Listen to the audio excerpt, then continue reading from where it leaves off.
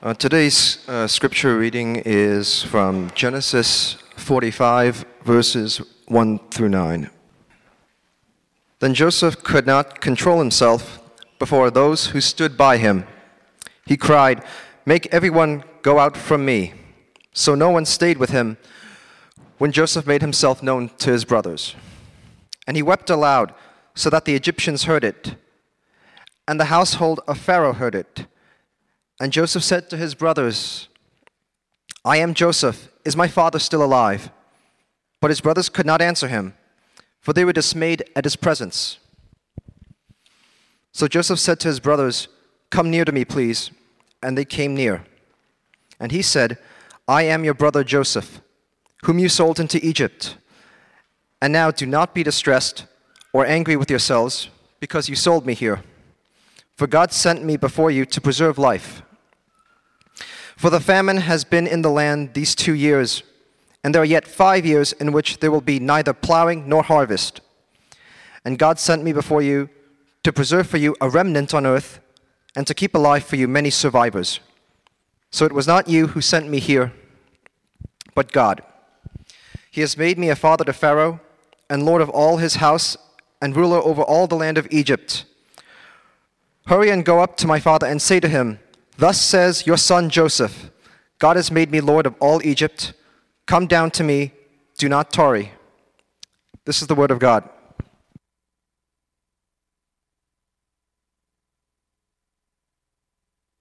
Good afternoon again, everyone. It's great to see you all, and it's great to worship with you. I always say that every time I stand up here, I think, but it really is true. It really is. It brings me joy to look out and see all your faces, and it brings me joy to remember that we get the chance every Sunday to gather and worship God together in the power of the Holy Spirit, in the name of Jesus Christ. It really is awesome. We've been trekking through the story of Joseph and his family, and as that story is told to us in the book of Genesis, and today we're coming to the emotional climax of this entire narrative. So I'm going to invite you to pray with me before we jump into God's word and into this climax in the story. Before we do that, though, I do want to welcome back all of you women who were present at the women's retreat over this past weekend. It's great to see you all. You guys are operating on probably much less sleep than the rest of us are. Thank you for your willing sacrifice to do that. What with a weekend retreat and daylight savings, it's kind of a lot, isn't it? But I've heard really wonderful things from Delimar about the women's retreat, and from Wendy, our speaker, as well. I know that she was really blessed to be with you guys, and I look forward to hearing more from all of you about what God did and is doing through this gathering. I'm really excited for the fact that you guys got to be together for that time. Also, I'm told that the sessions were all successfully recorded, which is always a great accomplishment. And we go to retreat and we're able to actually get everything on some kind of recording device. It's done, and God willing, it'll be on our website for those of you who missed this retreat and would like to listen to it, men and women and children alike, all of you. Let's pray. Father, what a privilege it is to gather, welcomed by you, Jesus Christ, into the presence of the Father, empowered by the Holy Spirit to worship you. What an awesome, awesome privilege you've given us. What joy we find in your presence, Lord. And to the degree, Father, that gathering to worship you has become rote in our own minds, we want to confess that to you. We want to ask you to change that. Father, would you give us a renewed sense of the intimacy that we experience with you in our private times of worship and in our public times of gathered worship. Spirit, we pray that you would fill us. As we study your word this afternoon, I pray, Holy Spirit, that you would show us Jesus Christ throughout the pages of this account. Reveal to us Jesus in all of his compassion, all of his love. Reveal to us the power of his sacrifice on our behalf. And we ask that we would be transformed by what we see. Transformed into people who are forgiving, who are loving, who are sacrificing, who are simply committed disciples of the one who died for us. We ask all of that in Jesus' name. Amen. So like I said, we've been tracking through the story of Joseph, and what we saw last week is that this man, this guy who was attacked and abandoned by his brothers, is now patiently working towards reconciliation with those same brothers, which is pretty incredible. Joseph wants to restore the family relationships that were broken because of jealousy, because of deceit, and so many other family sins. This man Joseph has been at this point separated from his family for more than 20 years. He first arrived in Egypt as a slave sold by his brothers. Now, 20 plus years later, through a series of crazy experiences, he finds himself to be a ruler over the Egyptian empire. And while he's serving as ruler over the Egyptian empire, this famine strikes the land. It's widespread famine. And this famine drives his brothers, Joseph's brothers, to Egypt looking for food. And that search for food leads these brothers right to Joseph himself. Only they don't know it's Joseph. They have no idea who it is. After all, this man before them is powerful. He's wealthy. He looks and sounds Egyptian. He's even got an Egyptian name, Zaphenath Paneah. They have no inkling of the fact that this might even be a Hebrew, let alone their own brother. In chapter 44 of Genesis, they refer to him repeatedly as the man. All they know is that he's the man. He's powerful. He holds their future in the palm of his hand. And they're scared of him. And they need him to show mercy to them. We're not going to rehash all the details, but what we also saw last week is that God has brought Joseph's brothers to a place of repentance. That is, these brothers have experienced a change of heart that's led to a change in their actions, a change in the way that they speak, a change in the kinds of decisions that they make. They are not the same men they once were. God has used a series of deeply difficult experiences in their lives to bring them to this place of repentance. And that all becomes really clear at the end of Genesis 44, when Judah, who's one of Joseph's brothers, and he might be the baddest of the bunch, he gives this impassioned speech at the end of Genesis 44.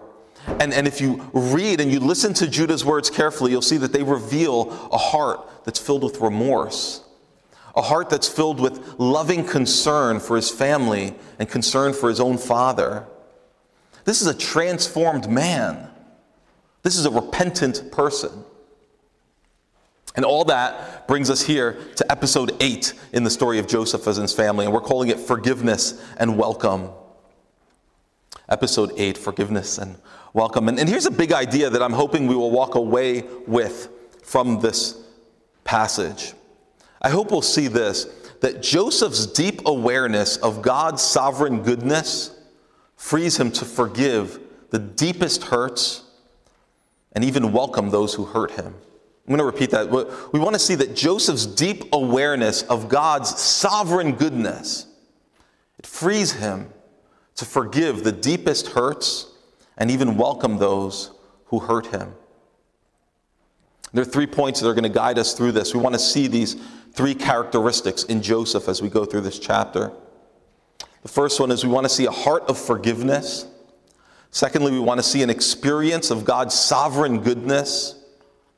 And thirdly, we want to see a wholehearted welcome. A wholehearted welcome. So let's start here. A heart of forgiveness. A heart of forgiveness. I'm going to invite you to open up to Genesis 45. If you have a Bible. If you don't, there should be one right in front of you. And if you grab that Bible and open up to page 45, you will find Genesis 45. Very convenient, right? Grab that Bible and open up to page 45. I'm going to read just the first 2 verses here. And remember, Judah has just delivered his desperate speech to Joseph. And Joseph responds this way. Then Joseph could not control himself before all those who stood by him.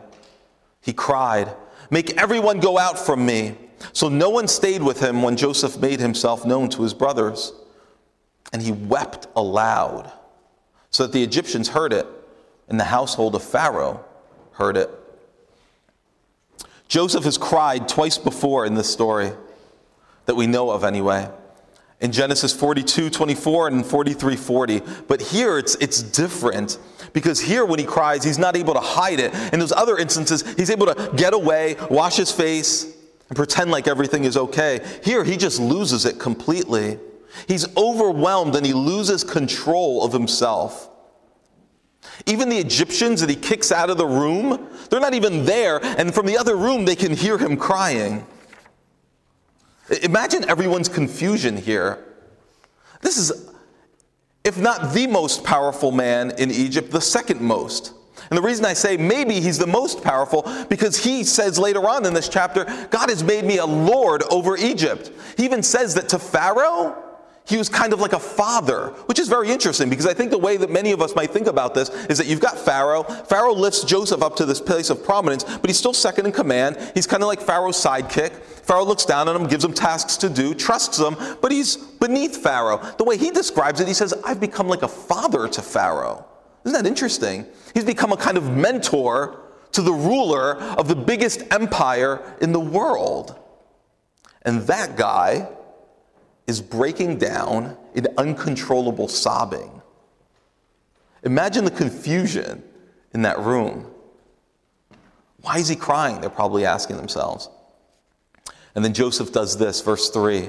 He says to his brothers, I am Joseph. Is my father still alive?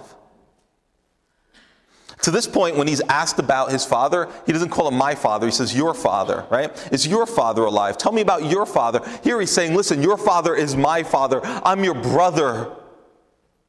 Is our dad okay? Can you reassure me? Can you let me know, is he really alive? And at this point, Joseph is speaking the language of his brothers. Up until this point, he had been speaking through a translator. He was hiding the fact that he was a Hebrew. But here he breaks out of all of that. He addresses his brothers in their language, in their particular regional dialect, their heart language. He says, I'm your brother. Imagine how confused they must have been. It says at the end of verse 3, his brothers could not answer him, for they were dismayed at his presence. That word for dismayed, Another way to put it would be horrified. That word often in the Bible is translated as filled with terror, shattered. It's paralyzing fear. And often in the Bible, at least 4 times in the Old Testament, it's used to describe soldiers who are facing death in battle. They are about to die, and that's what they feel. His brothers are thinking, this is the end of the road for us. They don't know how to respond. They can't even get a word out. But soon they're going to see that they're safe. That Joseph is revealing himself to them in love. Not to condemn them, not to shame them, not because he's about to avenge himself on them. Instead, he's revealing himself to them so that he can embrace them. So that he can welcome them into a restored relationship. So that he can give them all that he has. There's no way they expected any of this. It says in verse 4, so Joseph said to his brothers, come near to me, please. And they came near. And he said, I'm your brother, Joseph, whom you sold into Egypt. It almost doesn't make sense. He's saying, you sold me into Egypt, but come near. Come near to me. I'm still your brother. You sold me. You tried to get rid of me. You left me for dead, but I'm still your brother. He doesn't send them to prison to do their time and then say, after you've paid the price for the crimes you've committed, then you can come back and we'll see about reestablishing this relationship. No, he says, before any price has been paid, come near to me now. You see, Joseph is willing to absorb all the debt, all the pain, all the offense. He's going to absorb it all. And we can't get past this without realizing that this may be the most beautiful picture in the Old Testament of what Jesus does for us, his people. The most graphic and beautiful picture of how Jesus stands before people who have betrayed, attacked, abandoned him. He stands before us in power. He reveals who he is to us, the Son of God, King, Judge of the universe. And yet at the same time that he uncovers all of our sin and he shows us just how powerful he is, at the same time he says, come to me. Come near. I'm your brother. He reveals himself to be judge and king, and at the same time, savior and brother. You see, when Jesus reveals our sin to us, when he reveals to us our deep, deep guilt, have you ever been there? Where you're confronted with the horror of what you've done or what you haven't done that you should have? You're faced with the horror of the guilt that you're carrying through life because of your transgressions, your evil words and deeds, and good deeds left undone. It's all opened up before you.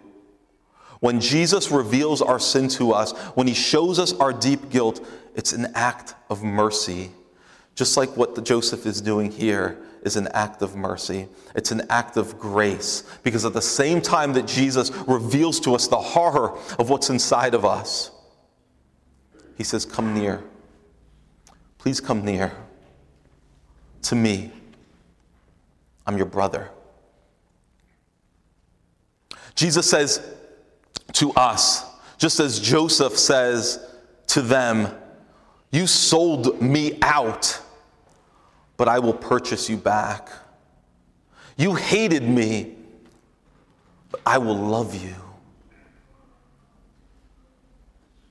Matthew 28:10, there's this scene where Jesus Christ, he has just risen from the dead, and he's speaking to these women who he encounters just outside of his tomb. And he wants them to go to his disciples, to all the other disciples, and tell them about what they've seen. But the way he speaks to these women is amazing, because he doesn't say, go grab those guys who deserted me and tell them that I've risen from the dead. He doesn't say, go grab those guys, find those guys who betrayed me, who doubted me, and tell them I'm back. No, he says these words. He says, go and tell my brothers. Go and tell my brothers that I'm alive. I'm still their brother. I still love them, and I want to be with them. In Hebrews 11, it says that Jesus Christ is not ashamed to call us brother.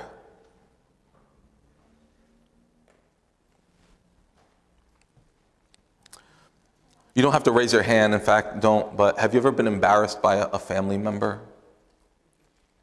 Maybe a younger sibling or an older sibling or someone else in your family. I can remember going through seasons in my life when I was a kid, when I was in school, and I didn't want my parents to walk all the way up to the door with me because I was embarrassed to be with them. I wanted to walk on my own. I didn't even want my brothers to walk with me. I wanted to be on my own. My brothers would let me have it. They knew I was embarrassed to be walked to school by them. My brothers were much older than me. And they knew that I was embarrassed when they dropped me off, or when they'd walk me up to the door. They could sense it, and so they'd really they'd make me feel it even worse. They'd say terrible things to me as I was walking into school, in elementary school. They'd say, Bobby, come back. You didn't give me a kiss. Give me a hug. Come on. And they'd say things like, don't worry it's okay that you wet the bed last night. Don't worry. And I'd be like, oh, man, leave me alone. Be embarrassed. And now I know what it's like. I've got kids, and I know that in some situations they might be embarrassed to be around me. I would be too. Jesus Christ, our older brother, He says, I'm not ashamed to be around you. In fact, I long to be near you. I want you to be with me.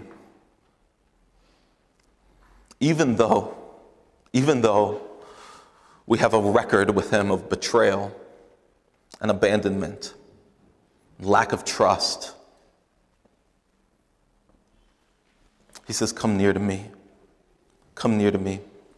I want to ask you, have you ever seen Jesus in that way, as your older brother who longs to be with you?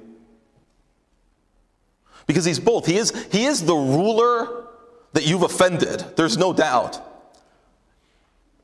But if you've put your faith in him, then he's also the brother who welcomes you nevertheless. And both of those matter. Both of those matter. We need to see him as the ruler that we've offended and hurt. There's no doubt. But some of us, I think we get stuck there.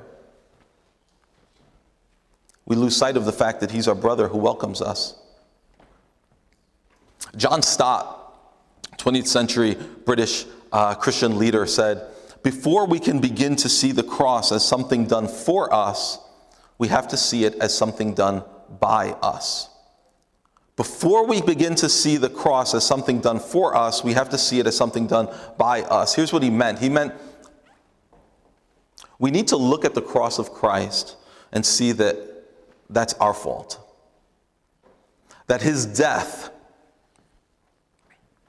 is on us. That our sins led him to that point. It's only after we see that we can then take the next step of seeing, not only was it by me, not only is it my fault that he died, it's for me. My sin sent him there. He took my sins and he obliterated them there. Paid for them completely. There's this hymn that we sing sometimes. It's one of my favorites, called "How Deep the Father's Love for Us." And there's a stanza in there that reads this way. It says, "Behold the man upon the cross, my sin upon his shoulders." My sin upon his shoulders. "Ashamed I hear my mocking voice crying out among the scoffers. I mocked him. It was my sin that held him there until it was accomplished." But it ends this way. "His dying breath has brought me life. I know that it is finished." What is finished? What is finished? Your sin is finished. The payment for your sin has completely been taken care of. You sent him there. You mocked him. But what he accomplished there is for you. And so now, as a resurrected Christ, he can welcome you completely into his presence. So again, have you seen God this way? Many of us, I think we have a warped view of God. I don't know where it comes from necessarily. It may come from different places for different ones of us, but we have a warped view of God. We see him just as judge or simply as ruler. And because he's a judge and because he's a ruler, he may ignore me at best, or at worst, he just wants to crush me. But if that's where you are, then I think you need to look at Jesus. Look at Jesus as he's presented to us right here in this story about Joseph. He says, "Come near to me." That's what the gospel says to us. In the gospel, we hear Christ himself saying, "You crucified me. I forgive and welcome you. I'm your brother." Now, we might doubt him when we hear that. And Jesus knows that we doubt. Sometimes we're afraid to come near to him because we see him only as judge. And so, for instance, let's say we fall into some sin. We're afraid to go back and pray to Jesus. We're afraid to go back and commune with him because we're thinking, he was my brother, but after what I've done, he's just a judge now. He's just an angry guy now. In Matthew 23:37, Jesus looks out upon a whole city and he says, "How often I have longed to gather your children together as a hen gathers her chicks under her wings, and you were not willing." He is willing. He is willing to have us come near. He's willing to gather us, no matter what we've done, gather us like a hen gathers her chicks under her wings. He's always willing. We are the ones who often will stay away for one reason or another. Satan, the enemy, he lies to us. He tells us, don't go. Don't go to Jesus. He's going to judge you. He's going to reject you. You're going to go back to him again? You really think he's going to receive you back? You're not good enough. Or maybe it's not that you're not good enough, it's he's not good enough. He's not that good. He's not that kind. He's not that merciful. He's not going to take you back again. Jesus says in John 6, whoever comes to me, I will never cast out. Never cast out. You and I need to hear this daily. We need to hear Jesus saying to us daily, come near to me. When you fall into sin, when you disappoint others, when you disappoint yourself, like when you do stuff that you really didn't even expect to ever do, or you sin in the same way that you used to sin, but you never thought you'd do that again. You thought you were past that. You thought you had gotten sanctified past the place of committing that sin again. More than ever before, that's when you need to hear Jesus saying, come near to me. When your sins are uncovered and you're ashamed. Just like Joseph's brothers were naked and ashamed. If you are a sinner, you are welcomed by Jesus. One question I think we have to ask ourselves as we look at Joseph in this story is, how can Joseph have this heart of forgiveness towards his brothers? It's an amazing heart of forgiveness, isn't it? How does he get to that place? That brings us to our second point. An experience of God's sovereign goodness. Experience of God's sovereign goodness.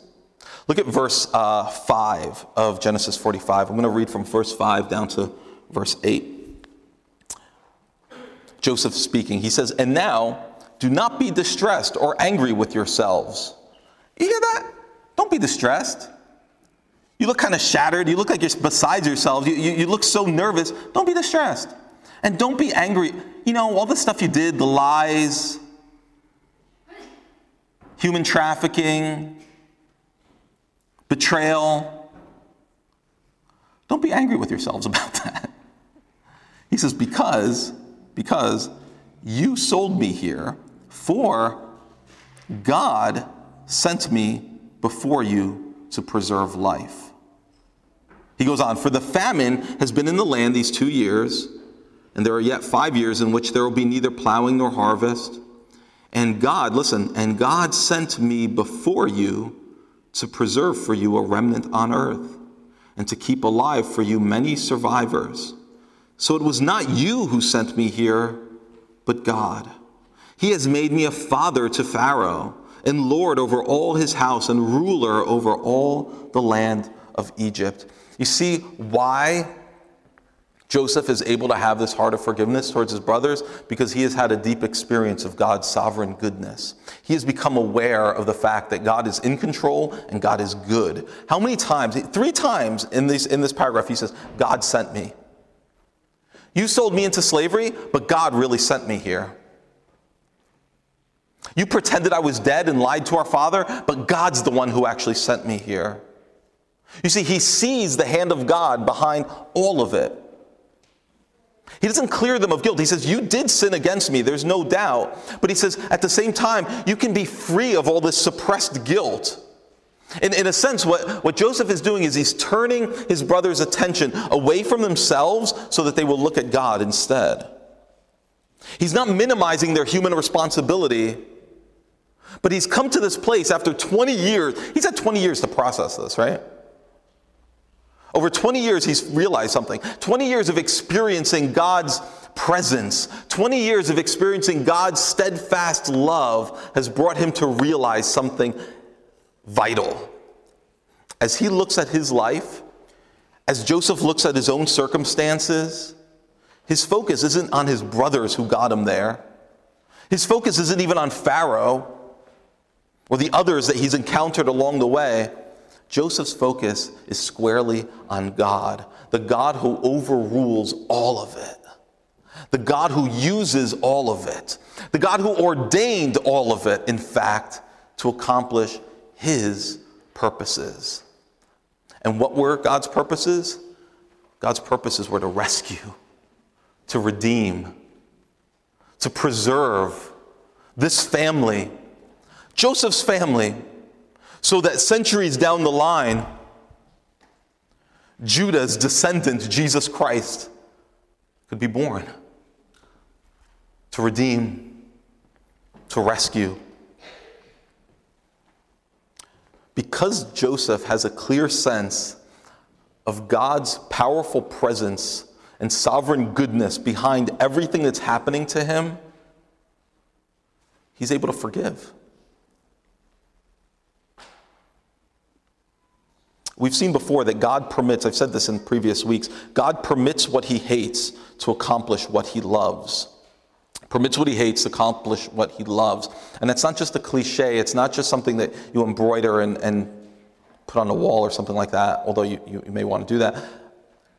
It's a truth that shapes the way that Joseph responds, even to the hardest situations in his life, even to the deepest hurts that he experiences. In fact, Joseph goes a step further. He doesn't just say God allowed these things to happen. He says God sent me. He knows that if he hadn't gone to Egypt, the famine would have scattered his family. It maybe would have even killed his family. The famine would have killed millions of other people too. And if the famine had destroyed his family in particular, then that would have eradicated the family line. There would be no Messiah. There would be no Jesus. There would be no salvation. Look at what he says in verse 7. God sent me before you to preserve for you a remnant on earth and to keep alive for you many survivors. It's an understatement. This is a central theme of the Bible. It's a theme that shows up throughout the entire Bible. People do things, in some cases horrible things, and yet in hindsight we see that it all works into God's perfect plan to accomplish the greatest things: salvation, redemption. In the book of Acts, Peter, the apostle, is preaching. This is right after Jesus has died and is risen again. He sent his disciples into the world to make disciples. Peter's preaching to a bunch of people, and he says this in Acts 2:22. He says, "Men of Israel, hear these words. Jesus of Nazareth, a man attested to you by God with mighty works and wonders and signs that God did through him in your midst, as you yourselves know." He's saying, look, there was this man Jesus. He did marvelous signs, wonderful signs that proved to you that he was the Son of God. And then he says, but this Jesus was delivered up according to the definite plan and foreknowledge of God. You crucified and killed by the hands of lawless men, and God raised him up. In other words, you took him by lawless hands, unjustifiably,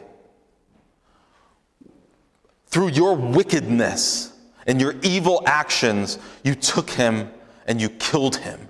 You crucified him. And yet in all of that, God says, it was all according to the definite plan and foreknowledge of God. And then God rose him up from the dead. Human evil, God's perfect plan, somehow God uses the former to accomplish the latter. He doesn't force anyone to sin. The Bible tells us that God does not tempt people to sin. If we can't make sense of this in our minds, then there's a reason for that. Because we're not God. This is beyond us. This is beyond our ability to make sense of. All we can do is hold on to it as truth. Hold on to the tension between the fact that, on the one hand, I am fully responsible for the bad decisions that I've made in my life. And at the same time, I can look back and see how God, in his perfect, sovereign power, used even those awful decisions to bring blessedness into my life and to lives of others. It's what he does in the cross of Jesus Christ. The worst crime ever committed leads to redemption. No wonder Ephesians 1:11 says that God works all things according to the counsel of his will. Again, Joseph is not minimizing sin here, but he's putting the spotlight on God's sovereignty. Now here's what I think we should do with this truth. It's by way of a kind of an application.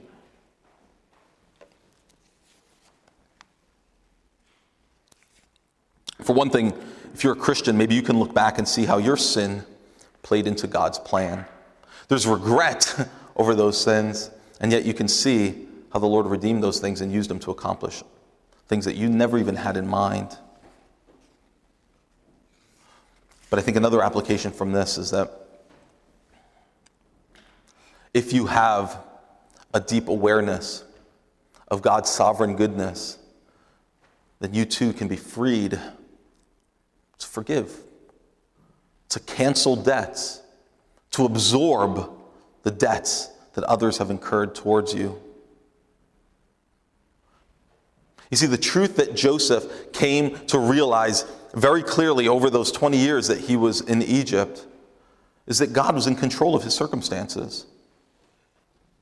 That means that if someone hurts me, as deep, as awful as the pain may be, I can still step back and see, you have hurt me, you have harmed me, you have taken something from me, and yet, you're not in control of the situation.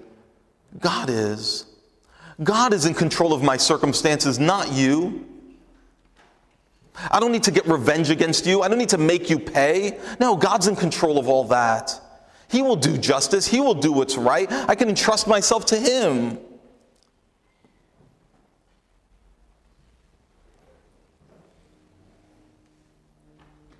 That brings us peace. That brings us comfort. It brings us rest when we're offended, when we're hurt and we're finding it hard to forgive.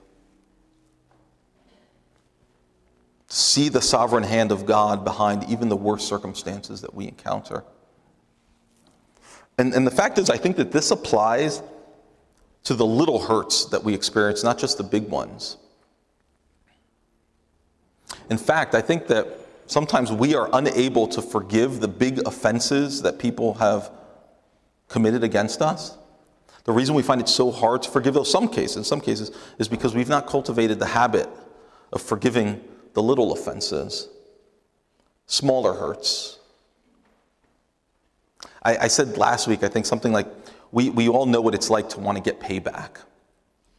Whether it's for those deep wounds that you've experienced in your life and you've always wanted to get revenge, or those smaller wounds like the guy who cuts you off on the Sprain Parkway.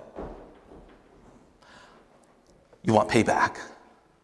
I really believe that this is true, that as Christians, if we are not cultivating the habit, the discipline, so to speak, of forgiving those little offenses, like the guy who cut you off, or the person who took credit for your work, or the person who looked at you funny, or said a mean word to you, or the person who lied to you, if you're not willing to forgive those smaller offenses that we encounter day to day to day, those little examples of disrespect, those little undermining experiences that we have every day. If we're not cultivating the habit of forgiving those, then when we're faced with these huge offenses, there's no way we're going to forgive. We're going to hold on to a grudge. We're going to want to pay back.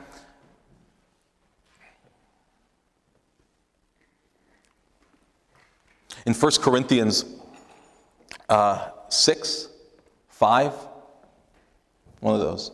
The Apostle Paul is talking to the church in Corinth, and he's confronting them because they've fallen into this habit of taking one another to court. You know, you owe me money, I'm going to sue you. I did some work for you, you didn't pay me, I'm going to sue you. They're taking each other to court for these like small claim stuff. And Paul comes to them and says, why can't you just be wronged? You are co-heirs with Christ. You have the future expectation that you will receive everything that God has promised you. All that is his is yours. You have eternal life. Eternal blessed joy in the presence of God the Father, the Son, and the Holy Spirit. Eternally speaking, things can't get better for you. Why can't you just take a loss in this argument? In this conflict? Why can't you just take a L, take a loss and say, I'm just going to be wronged here. I'm willing to be cheated here. Why is it so hard? Again, I believe that if we cultivate the discipline of seeking to forgive even those small offenses, it's going to put us in a much better place when we face those big offenses and we're called upon to forgive. So I've tried to, I'm not very good at this, I'll confess, but I've tried to practice a discipline of when someone does something to me, like, I keep mentioning getting cut off because that's something that really just gets to me. I hate it when people drive aggressively and cut me off, especially when I have kids in the car. I get very self-righteous about it. I start to act as if I've never done that to anyone. I get very angry. I want payback. I want to drive. Terrible thoughts go through my mind. And that person who just did that to me becomes like the most evil person in the world, in my mind, in that moment. So I'm trying to cultivate this discipline of thinking different thoughts. I'm trying to think, instead of just getting really angry, bitter, fantasizing about what it would look like to tell that person off or maybe get out of my car and punch them in the face, instead of like fantasizing about that and then forgetting about it, which is what I am prone to do, maybe you can relate to that, get really angry, I want payback, then you forget about it, right? Instead of doing that, what I'm seeking to do is to offer forgiveness. Unrequested, unsolicited. And I'm starting to try to think, well, I don't know what's going on in that guy's life today. I don't know what terrible experience he's had. I don't know why he decided to cut me off. But perhaps I can find it in my heart by the power of the Holy Spirit to not get angry, to actually offer forgiveness, to even say it like under my breath, I forgive you for what you just did. He'll never hear it. God hears it.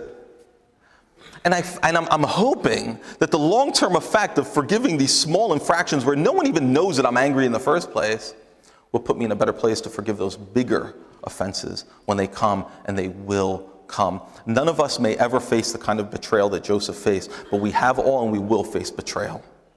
Maybe we've never experienced the kind of abuse and rejection that he experienced, but we will experience abuse and rejection if we haven't already.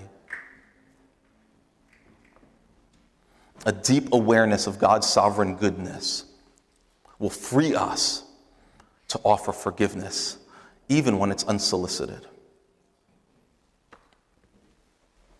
Lastly, we see in this story a wholehearted welcome. A wholehearted welcome. Here's what I want us to see here. I want us to see that Joseph doesn't just forgive and say, I'm going to cancel the debts, go back home, you live your life, I'll live mine. You don't owe me anything. I'm washing my hands of the whole thing. He doesn't do that. Instead, he goes way beyond that. Look at verse 9. He says, hurry and go up to my father and say to him, thus says your son Joseph, God has made me Lord of all Egypt. Come down to me. Do not tarry. You shall dwell in the land of Goshen. Land of Goshen was perhaps some of the most fertile, beautiful land on the coast of the Nile. He's basically giving them prime real estate. He's giving them, his family, the best part of Egypt to live in. And you shall be near me, and you and your children, and your children's children, and your flocks, your herds, and all that you have will be near me. Verse 11, he says, there I will provide for you. You don't have to worry anymore. You're going to be taken care of. I've got you. For there are yet 5 years of famine to come, so that you and your household and all that you have do not come to poverty. And now your eyes and the eyes of my brother Benjamin see that it is my mouth that speaks to you. You must tell my father of all my honor in Egypt and of all that you have seen. Hurry and bring my father down here. And then he fell upon his brother Benjamin's neck and he wept. This isn't just cold, kind of contractual, business-like forgiveness. This is emotional. This is hearts being poured out. He's still weeping. And Benjamin wept upon his neck. And he kissed all of his brothers, and he wept upon them. After that, his brothers talked with him. They sat and they talked. They had like normal fellowship. That's crazy considering what they did to this man. Now they can sit and talk. At the beginning of Genesis, the narrator tells us that these brothers couldn't say one kind word to Joseph. They hated him that much. Now he has all the more reason to hate them back. But instead, what's happened here? Again, it's not just a contractual, yeah, I'm going to cancel the debt. You do you, I'll do me, let's live our separate lives. No, there's emotional catharsis, embracing. This is true reconciliation. At the heart level, some of us have broken families, broken friendships, and we need to look at this picture. Because as we said last week, reconciliation is never guaranteed for us, right? We don't have the promise that our families are always going to be reconciled. We don't know, or that our friendships, our old friendships that have broken, are always going to be reconciled. We don't have a guarantee that will happen. What we have is a call upon us to do whatever we can to work towards reconciliation, right? As Christians, we're called to forgive. We're called to confess where we have sinned, work towards reconciliation, even though we don't have the guarantee that it's really going to work out. But still, this is an encouraging scene for us because it reminds us that reconciliation is a constant possibility. There is no family that is too far gone. If that were true, then this would be the family, I think. And sometimes what it takes for healing to start to happen in a broken family or in a broken friendship is for one person to start to practice this kind of radical forgiveness. I call it radical because it's crazy forgiveness. It's over and beyond. It's not just I forgive you, but it's I'm going to take care of you for the rest of your life. I want you to live here with me, near me, and I'll provide for you. I'm going to offer you all that I have. I'm going to give you the best of what I have. That kind of radical forgiveness.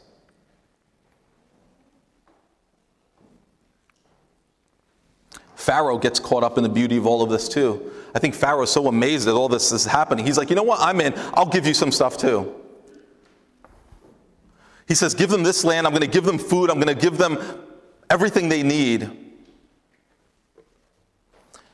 These brothers gave Joseph the worst. He gives them the best. And again, this is a beautiful picture of the abundant welcome that we receive from God when we finally submit to Jesus' call, come near to me.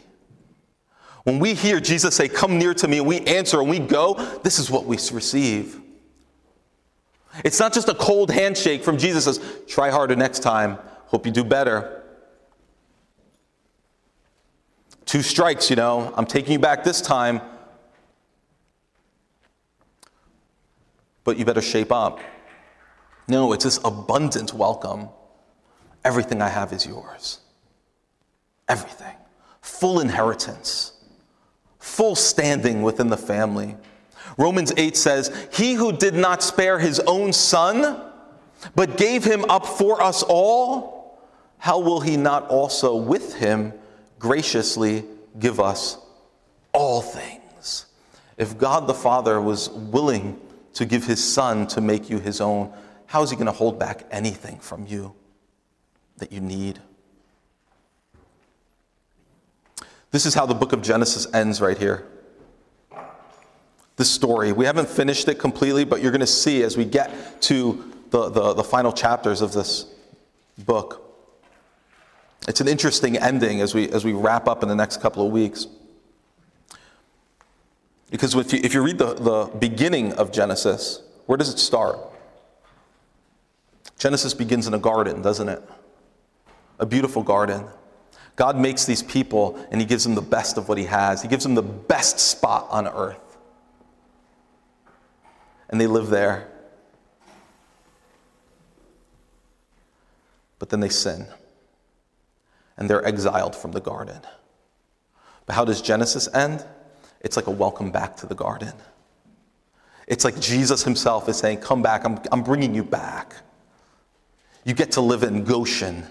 You get the best real estate possible. It's a return to the garden itself. This is what is ours in the gospel. The gospel of Jesus Christ is not just about you get forgiven when you trust in Jesus. It's much more than you get forgiven when you trust in Jesus.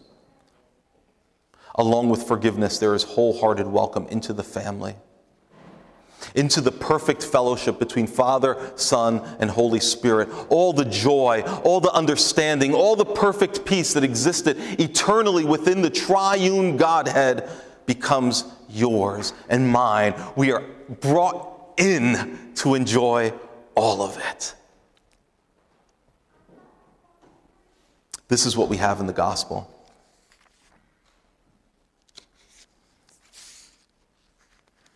Do you believe that God is sovereign? Do you believe that he's really good? And if you do, does that belief shape the way that you view the offenses that are committed against you? Does it shape the way that you're able to forgive others who hurt you? We live in a culture that's marked, I think, in a lot of ways by rage. It seems easier and easier to offend and to be offended.